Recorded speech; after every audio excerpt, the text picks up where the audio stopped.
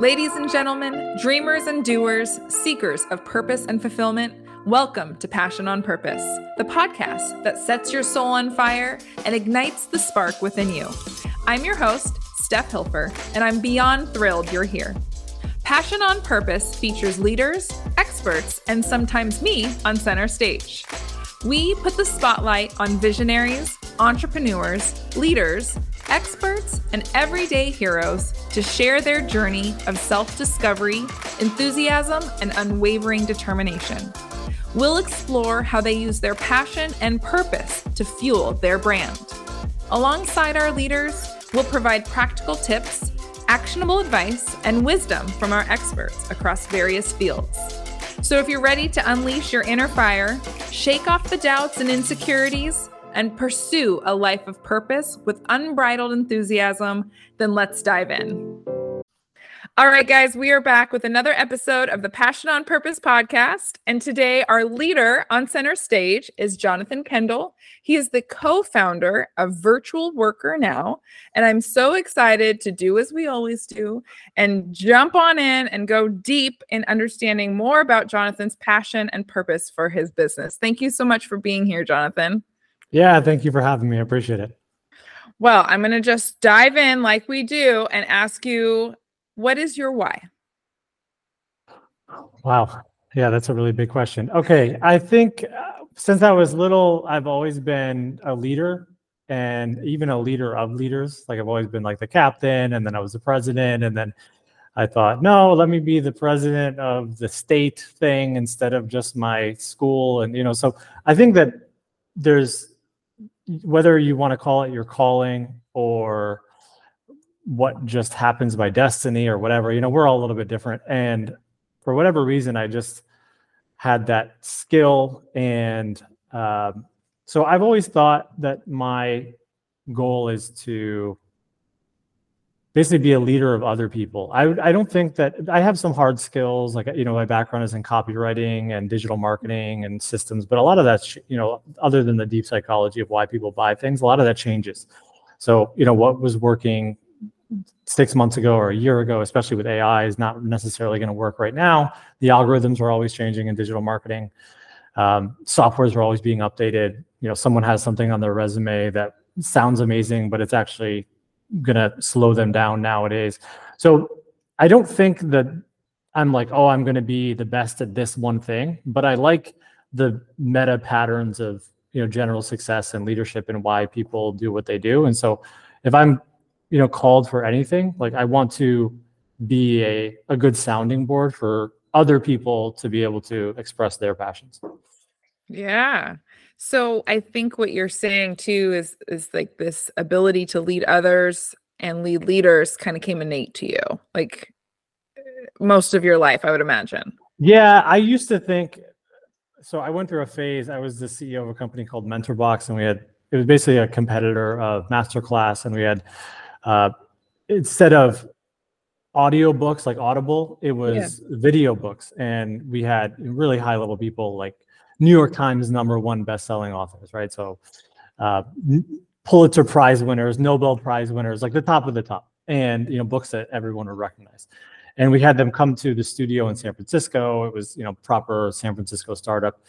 This is really where I cut my teeth in digital marketing. And people would come there, and I had to read all of the books because we had to know the book pretty much as well as the author did. Because sometimes, weirdly, 4 years later, they forgot, what was in chapter 3. And it's like they've moved on, and we would buy like 5,000 copies of their book and send them to our subscribers. And so in exchange, they would come and they would talk about their book, basically summarize their book on camera.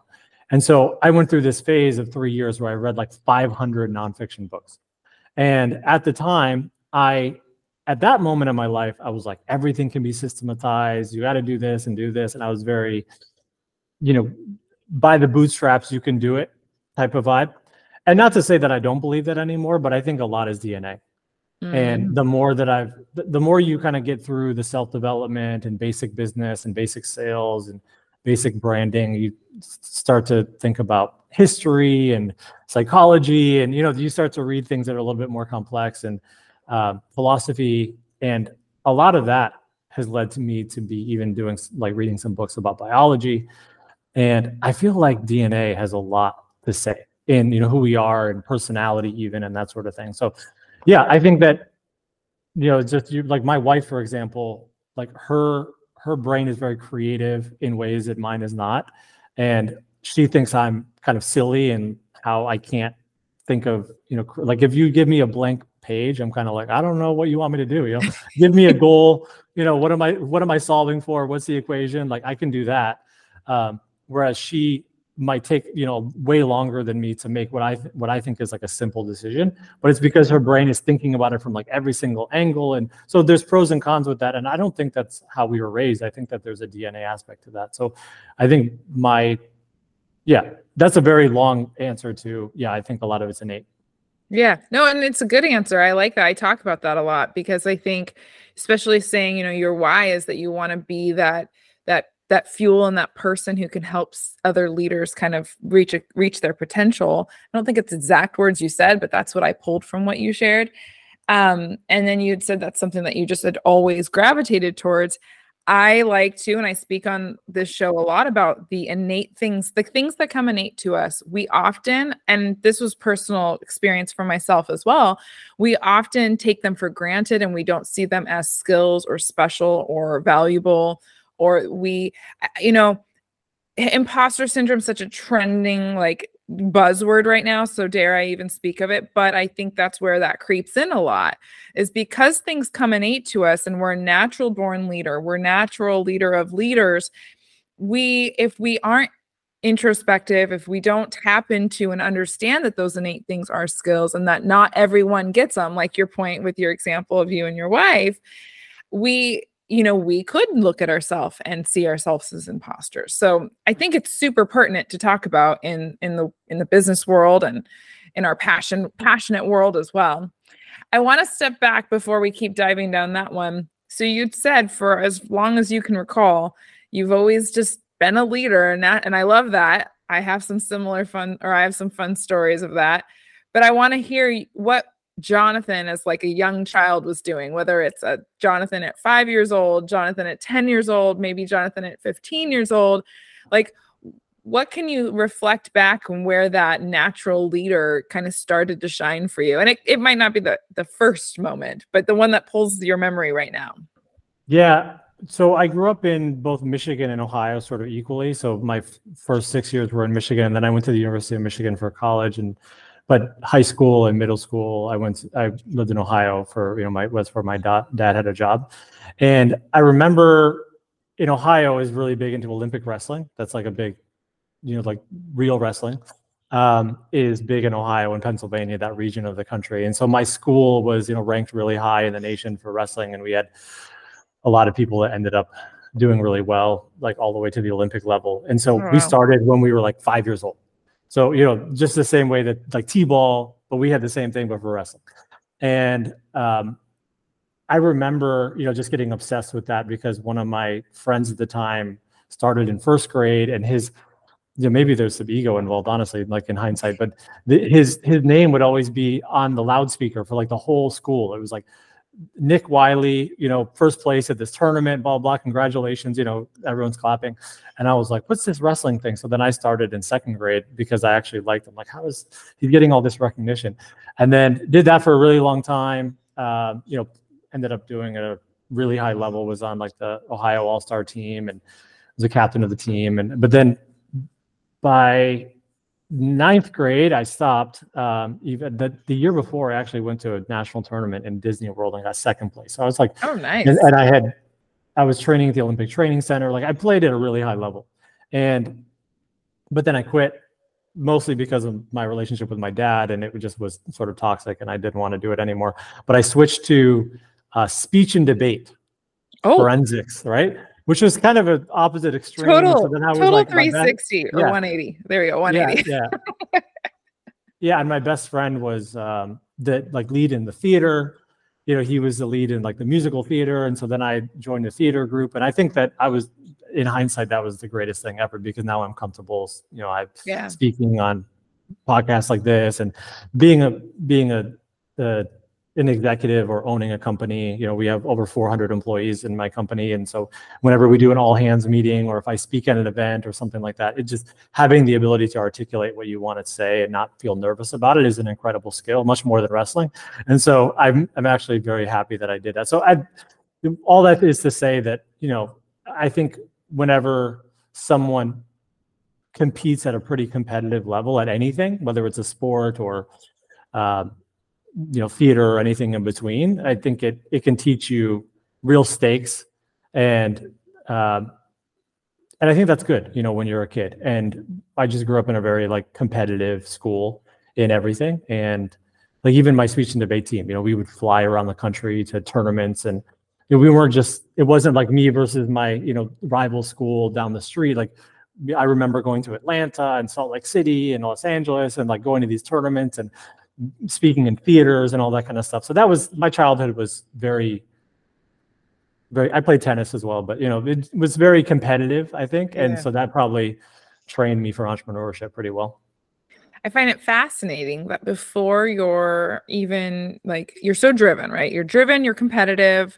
You do things at a high level, right? If you're going to do it, you go all in. It is what I'm hearing from these stories you shared. But before you even started with wrestling, which, by the way, my husband listens to the shows and he's probably definitely applauding right now. He loves wrestling, especially as for younger children, just because it teaches them so much skill, patience, reservation. There's so many really good things about wrestling. So I was excited when you said that, because we talk about that all the time. But even before you dove into that, you heard your competitiveness, that innate competitor in you, and that leader, and that desire, person who's desiring some recognition. And I don't mean that in an egotistical, and and ego has such a negative connotation, but I wish it didn't, because it's such a powerful word to help us understand our emotions and our feelings.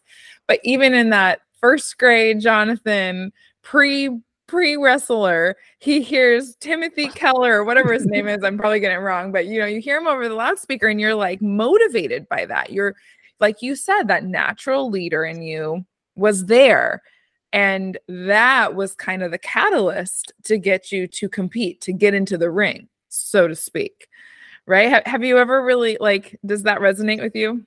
Yeah, 100%. One thing that I've thought about in sales and copywriting, there's this idea that we only buy, if you ask why enough, then you eventually going to get to why do people really buy what they buy? And I've heard that there's only a few things. So one is money, but money is a base for everything else, and because money can help with everything. So obviously people want an ROI, especially in any B2B business. It's what is the ROI? So money is obvious, but another one is mating. So you want basically companionship or community, or a significant other. People do that. Another thing is esteem. So this, I think, is actually what we were getting to, is that, Nick was had this very high esteem in the school because everyone was wow, he's so good. And so there's probably part of me that wanted to be in a position of people thought of me as wow, that's, esteem. And then also, another one would be mastery, right? Just some kind of the love of the game. I want to get better and better and better at it. And then, we also buy things for safety, just the basic Maslow's hierarchy of needs. But anyways, so each person, or some people buy things for freedom as well. But there's maybe let's say 5 to 10 base emotions of why everyone buys everything. And people, are more or less on the spectrum.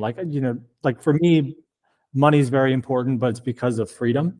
Mm-hmm. So, we were talking before the podcast came on, and it's I live in Cairo. I have a place in Puerto Rico. I'm going to the United States. I've been to Europe 6 times this year. I'm moving to, I like movement and freedom. And, I like that energy that I can work from my computer. So money is actually just a tool for freedom for me.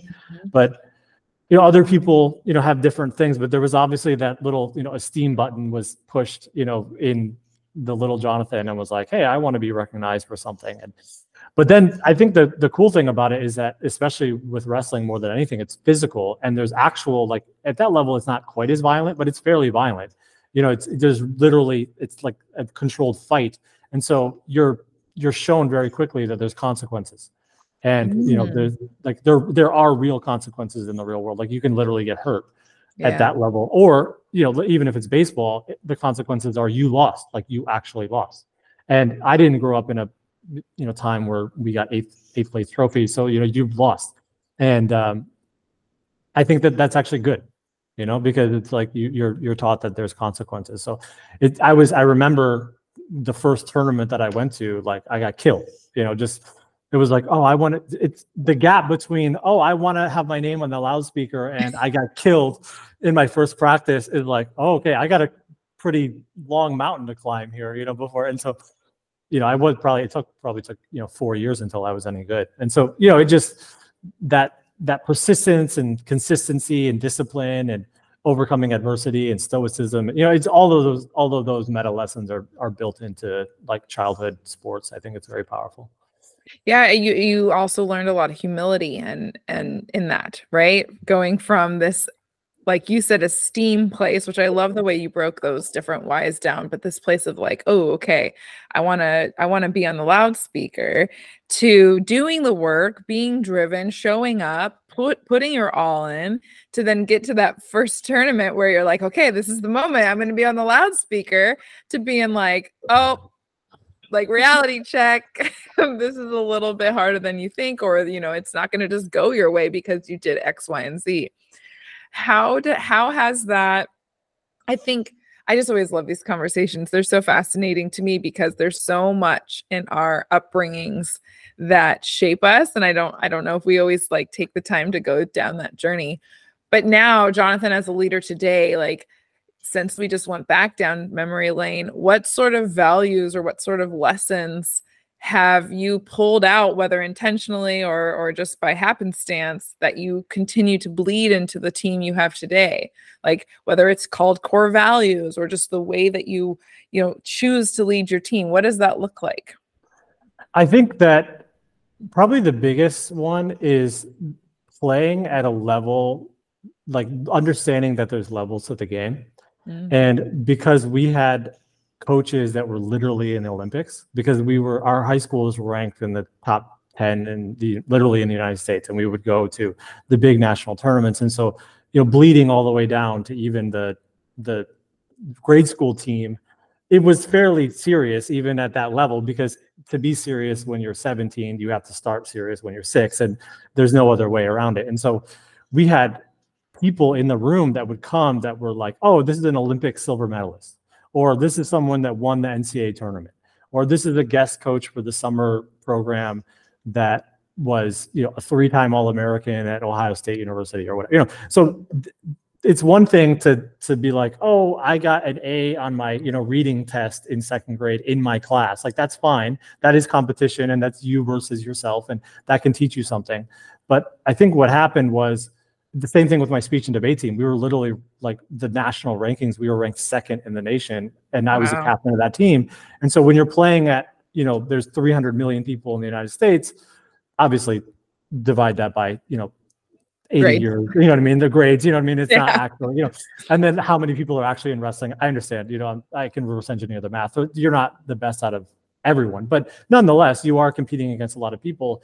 And that, to bring this, around to business, is that I've never limited where I think is possible, because I think, and this is probably a lesson to a lot of people where it's like, hey, your mentors matter when you're young, because if someone's always saying, well, that's stupid, why would you think that way? Like, I remember when I was young, when people would say, what do you want to do when you grow up? I would always say, be the president of the United States. And both my parents and everyone in my school would be like, yeah, that makes sense. Like, there was no like, how dare you, or who do you think you are, trying to like, and I don't really have that goal anymore. But the point is that no one held me back. And I had this idea of like, yeah, I could win the Olympic gold medal. And if I choose to not continue, then that's my decision, but I could. And so I approach the same thing with my company. Like, we have over 400 employees, and I'm like, yeah, we'll get to 10,000. And it's not like a, maybe, I hope, maybe, I'm praying. It's like, right. No, we will. It might take 20 years, but like, as long as I continue improving and I play the infinite game and I don't stop, like, we'll get there. It's inevitable. Like I'm not going to, like, there's no doubt in my mind. And so I think that is probably, it's hard if you didn't have that growing up where people believed in you and you had these relationships with people that are at a very, very, very high level. You get caught up in the like local version of that, right? Where you're like, oh, the big guy in, the big fish in the small pond, where we had big fish in the big pond in my life when I was young. And so that made me dream, I think, a lot bigger. And also at the University of Michigan was a pretty wild experience. I didn't really learn anything like in terms of, I just didn't like in terms of like book smart wise, right? Book smart, like nothing, like nothing practical. But there also was that level where it's like your professor is like, the book you're reading is written by your professor. And you're like, what is this? That's weird. Like where the class, you're like, oh, the top 3 expert in the world in anthropology in this thing is like literally the person sitting right here. And so again, just checking off the boxes. If the meta lesson is probably just like choose your mentors wisely. And it's good to have people in your local area. That's fine. But also like, especially with social media, like don't like all of the literally the highest people are also available. Yeah. And, don't hold yourself back. I really love talking about that. And I think there's a lot of other examples where people are trying to say what we're talking about. Like, they say the summary of like your potential can be summarized by the potential of the 5 people you're closest to, right? And I love this idea of phases and kind of I picture them as like compartments, right? If we see ourselves in like compartment A, and compartment A started and ended, and that's where we feel good, that's where we'll stay. But if we like continue to know that and even know and acknowledge that there's a B, C, and a D, and these other like levels, maybe levels is a better. And I think we tend to get stagnant. We as in, different points in our life. It could be our whole life. It could be phases of our life. But then I think the more interesting thing is the power. I think one of the biggest power isn't just going from one phase to the next. I think that's super powerful. That's how we evolve. Obvious, right?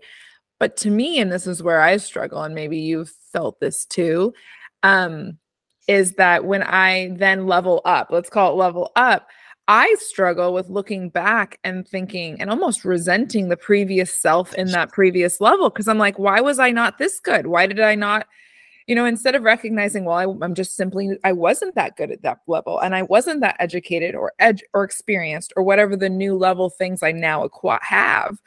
I look back at those previous levels and I'm like, almost, like I said, almost resentful. So I wonder if that's actually even a reason why we stifle ourselves.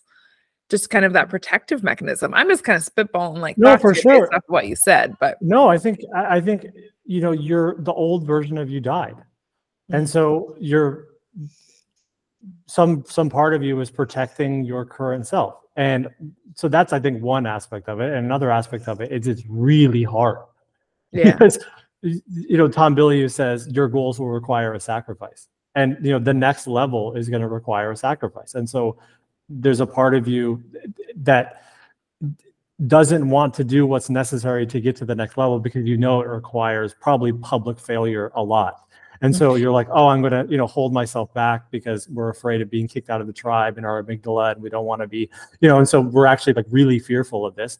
And so 1, it's difficult and we want to be lazy and just do the easier thing. And then 2, we don't want our current self to die because we'd rather have homeostasis than step into this new thing that we don't even know what it is. We kind of predict it, but we don't really know. And then once you're there, usually what happens is you feel great about yourself, right? And to an extent, but you also think, well, I feel this way every time I get in shape again, where this is like a roller coaster, I think, of all humans in terms of, versions of how in shape you are. And when I'm consistent for 6 months, whatever I'm doing, I'm always like, why were you such an idiot? Like, this isn't that hard. Like, just do the thing, just go to the thing. You actually feel better. Like, you have more energy. It's easier. Like, you feel good about yourself. You look better. Your wife is happier. Like, everyone's happier. And you just didn't want to do this thing. And then then you start to get kind of complacent, and then you get, Yeah. it's this yo-yo. And so I think that that's a part of it as well, where, once you get over the hump, you realize that a lot of the boogeyman was in your own head. And so then you're like, damn, that was not as difficult as I thought. And, Yeah. why weren't you strong enough? So you're almost like, so the way I think about it, one of my mentors told me, he said, you should try to be embarrassed by who you were a month ago every month. Ooh. Meaning that, like, because we all look back and we're like, oh my God, I can't believe I did with that when I was 18. I can't believe I did. There's like these 5 stories that you tell yourself that you're just like so embarrassing, or, whatever it may be. Right now, you would never do anything like that now, which is why you're embarrassed of it, because you're like, oh my God, I was such an idiot. But imagine feeling like that every month. What that means is you're making some crazy fast progress. So it's actually a positive thing. But he said you have to couple it with forgiving yourself. Yeah. Right. So it's a two-sided coin. So on the one hand, you're like, okay, I'm going to improve so fast that I'm embarrassed by what I didn't know a month ago, but I'm also going to forgive myself for not knowing what I know now, because how could I have? Right. And so, then it becomes a virtuous cycle rather than a vicious cycle. I love that. That's such a great way to frame it, because I think we feel that way anyway. We just don't acknowledge or put words to it. Maybe not every month, maybe every day, for goodness sakes. But I think definitely in phases of our life, it's so true. We all could kind of reflect back after listening to this and think about at least one experience where we're like, I would never even tell that story again. Maybe I would now because enough time has gone by, but and that's also our huge lessons learned that. Those are, by being actually embarrassed, it means we've, like my husband says all the time, the best lesson is a bump, right? Because, you're going to remember that. And so I think embarrassment, especially for the type of people who'd be listening to this show and the type of people who are going to be going into entrepreneurship, we do that esteem, that ego, that pride. We really, most of the people who are listening to this are going to agree that that's really prideful in them. So they could probably handle the bump actually a whole lot easier than a little ego, hit. So, well, I can't even believe how fast this conversation is going. I've loved talking with you. I want to dive really quickly into how everything we've been talking about that makes you has bled into the work you're doing now with Virtual Worker Now. Tell me a little bit about what that is, who it's for, what kind of has gotten you the most excited about this co-founding of this. And then maybe this is a long 2-part question, but also a good way to get into your world so that listeners can dive in and learn more about you. Yeah. So I'll give you the quick origin story. So I was the CEO and first employee, and then they ended up giving me equity in a company called MentorBox. And we had 200,000 students. And it was an online course platform, $7 a month, and sort of like Netflix, you get access to all of these courses, but they were surrounding authors and books. So things like The Subtle Art of Not Giving a Fuck by Mark Manson, or Presence by Amy Cuddy, or these types of books that are very well known. And we needed a lot of video editing, a lot of graphic design, a lot of copywriting, a lot of customer support. And in San Francisco, someone like that, base salary plus taxes plus insurance, is north of $100,000 payroll per person. And so, I mean, that's just the standard of living. If you want them to be able to pay their rent and buy groceries, that's what it is. And so we started to think, well, let's outsource some of this. And so we tried Fiverr and Upwork and various agencies and kind of everything, and probably spent $500,000 on the wrong things. And eventually my now business partner said, hey, I have this small agency that was doing video editing work.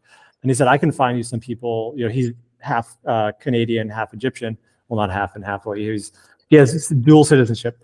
And he says, I can find you some people. And I said, yeah, okay, cool. And so we tested some video editors. I'm like, wow, this is amazing. And then he says, I can get you a designer. Okay, wow, this is amazing. And then, hey, my COO needs an assistant. Okay, oh my God, that's amazing. Hey, you know what? We want to do phone where we answer the phones, not just do email customer support. Hey, we'll build a team. And so we just kept on expanding. And then I started giving him referrals and referrals and referrals. And he said, hey, you know what? Instead of us giving you just a finder's fee or an affiliate commission, why don't you come on as my partner? Because I'm more of an operator. He's more of the kind of visionary and, you know, sales and networking. And we might be a good partnership. And he's like, at some point, this is going to break. We're going to need systems, you know, like it's one thing to have 10 people or 20 people. It's another thing to have 5,000. It's a totally different universe. And so he said, why don't you come on as a partner? And then similarly, you know, what was, even though I was the CEO, it's still a job. You know, and the other one I was 50-50 owner of, and eventually it tipped. And so since then, you know, it's grown, you know, really quickly in the last 4 years. And what we do is we're basically a backend, like a full stack backend solution for services. So companies will usually start with whatever their biggest problem is. So if you need a video editor for social media, we start there. If you need a copywriter for your email newsletter, we start there. If you need, you know, one website, we start there. If you need a personal assistant, we start there. If you need a marketing assistant, we start there. If we want a customer, you know. And so the idea is we have these different departments and department heads and recruiting for each department. But then our goal is to, after we solve your first problem, we become kind of your go-to solution. So whenever, as you're expanding, they say, well, you know what, virtual worker now we'll always have. So, hey, can you get me a cold caller too? Yeah, we'll get you that. Can you get me a social media team? Yeah, we'll get you that. And so then we just kind of expand together. We do only month to month, which our clients really like. So there's no long-term commitments. And what it does is it allows us to like expand and contract. So a lot of our e-commerce stores, for example, are like adding a lot of customer support for the Christmas season, but we don't feel bad. Yeah. And they don't feel bad for like, hey, we know you only really need it for November and December, and we're going to pull back in January. They don't have to hire in-house. Yeah. We basically train their team internally because we already have people there. And so it just, these types of, we offer a lot of flexibility. And we're not like the craziest expensive for VAs. We're not the cheapest. We're like $7 an hour. So it's somewhere in the middle. But, you know, we stand by our quality. Everyone is, you know, highly vetted and trained and everything like that. And so, yeah, that's what we do. I think our competitive advantage is that we are full stack. So a lot of agencies will just do like administrative VAs, whereas we do creative and administrative and marketing, and kind of, we have different departments so we can help you with everything. And then I would say there's servicing what areas of the world?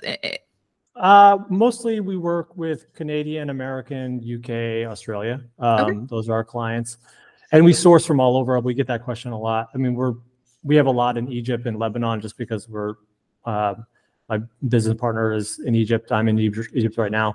But we have from the Philippines and India and South America. We're fairly country agnostic as long as we find the right person, you know? Yeah, I love that. And then, how do I get in touch? Okay, so what's a good way to like kind of learn interact more? Yeah. So I have a YouTube channel. Just Jonathon Kendall. I just launched like a month ago, so that's good. I post 3 times a week, and then my Instagram, I post like 3 times a day. So there's always a lot of content on Instagram, so you can follow me in either one of those. If you search Jonathon with an O at the end, Kendall, you'll be able to find me. I'm usually the first person that pops up. And then for if you're interested in VAs, you could always just go to our website and schedule a call. And me and my business partner still take every single call because we think of them as relationships. And so it's not going to be some like salesperson. And we also won't even take any money on the first call. Like, it's a very relationship based thing. It's consultative, and we might tell you that you don't need a VA and, you know, you should hire an ad agency instead. Like, you know, I'm not honest. Yeah, we'll be really honest with whatever we think you need. And so there's, you know, it's more of a consulting thing. And then if it ends up working out that you need something, we'll usually send you a bunch of resumes of people that we think would be a good fit. And, you know, our sales cycle is very long. So, you know, we're the opposite of high pressure sales. So don't worry about scheduling a call and talking with us. It's, you know, we think very lifetime value. Yeah, I love that. It's very refreshing because it tends to be the opposite in our world today. Yeah. It's get them in and then don't let them go. Hold on tight. Well, I truly believe in what you do as far as connecting business owners and, you know, like you said, Australia, Canada, US, UK, anywhere in the world. Honestly, I personally built my team with, you know, team members around the world, and it has been the most beautiful, amazing. I mean, I literally get teary-eyed every time I talk about my team. Gosh, I got to figure out how to control that. But it's been the most beautiful thing to work with people around the world because it was this unexpected blessing to learn more about other cultures and to just have these conversations with other people who've just lived life a little differently than you. And so, to me, the daily tasks of a job sure need to get done, but like the worldly understanding of myself and humans more has just been eye-opening and beautiful. And so I believe in what you do with connecting people with other people around the world. And I have also seen it work beautifully for my own agency and other agencies for that scale factor and for that, get out of the rat race, like you had mentioned very early on in our call. It's super powerful. So if you're listening to this, if you've made it this far, check the show notes. Take Jonathon with an O, take him up on the opportunity to just have a call, have a no pressure call, see if this is a world that's supportive for you or helpful for you as a personal advocate of this kind of structured, opportunity. I think you will be, and month to month, what a no-brainer. So I think you will be pleasantly surprised at the opportunities to help relieve a little load from yourself by just giving Jonathon a call. So thank you so much for coming on. I've loved this conversation. Any last things before we jump off? No, thank you so much for having me. I appreciate it. And I'd love to have you on our podcast that we launched as well. Yeah, I would love to learn more. We'll have to talk about that. All right, guys, until next time. Thank you so much for tuning in to another episode of the Passion on Purpose podcast. I truly hope you got a lot of value out of this episode. So if you did, please rate, review, and share. If you are interested in being a guest on the show, whether a leader or an expert, please go to getvim.com/podcast and you will find our application page, or reach out to me directly and I can give you more information.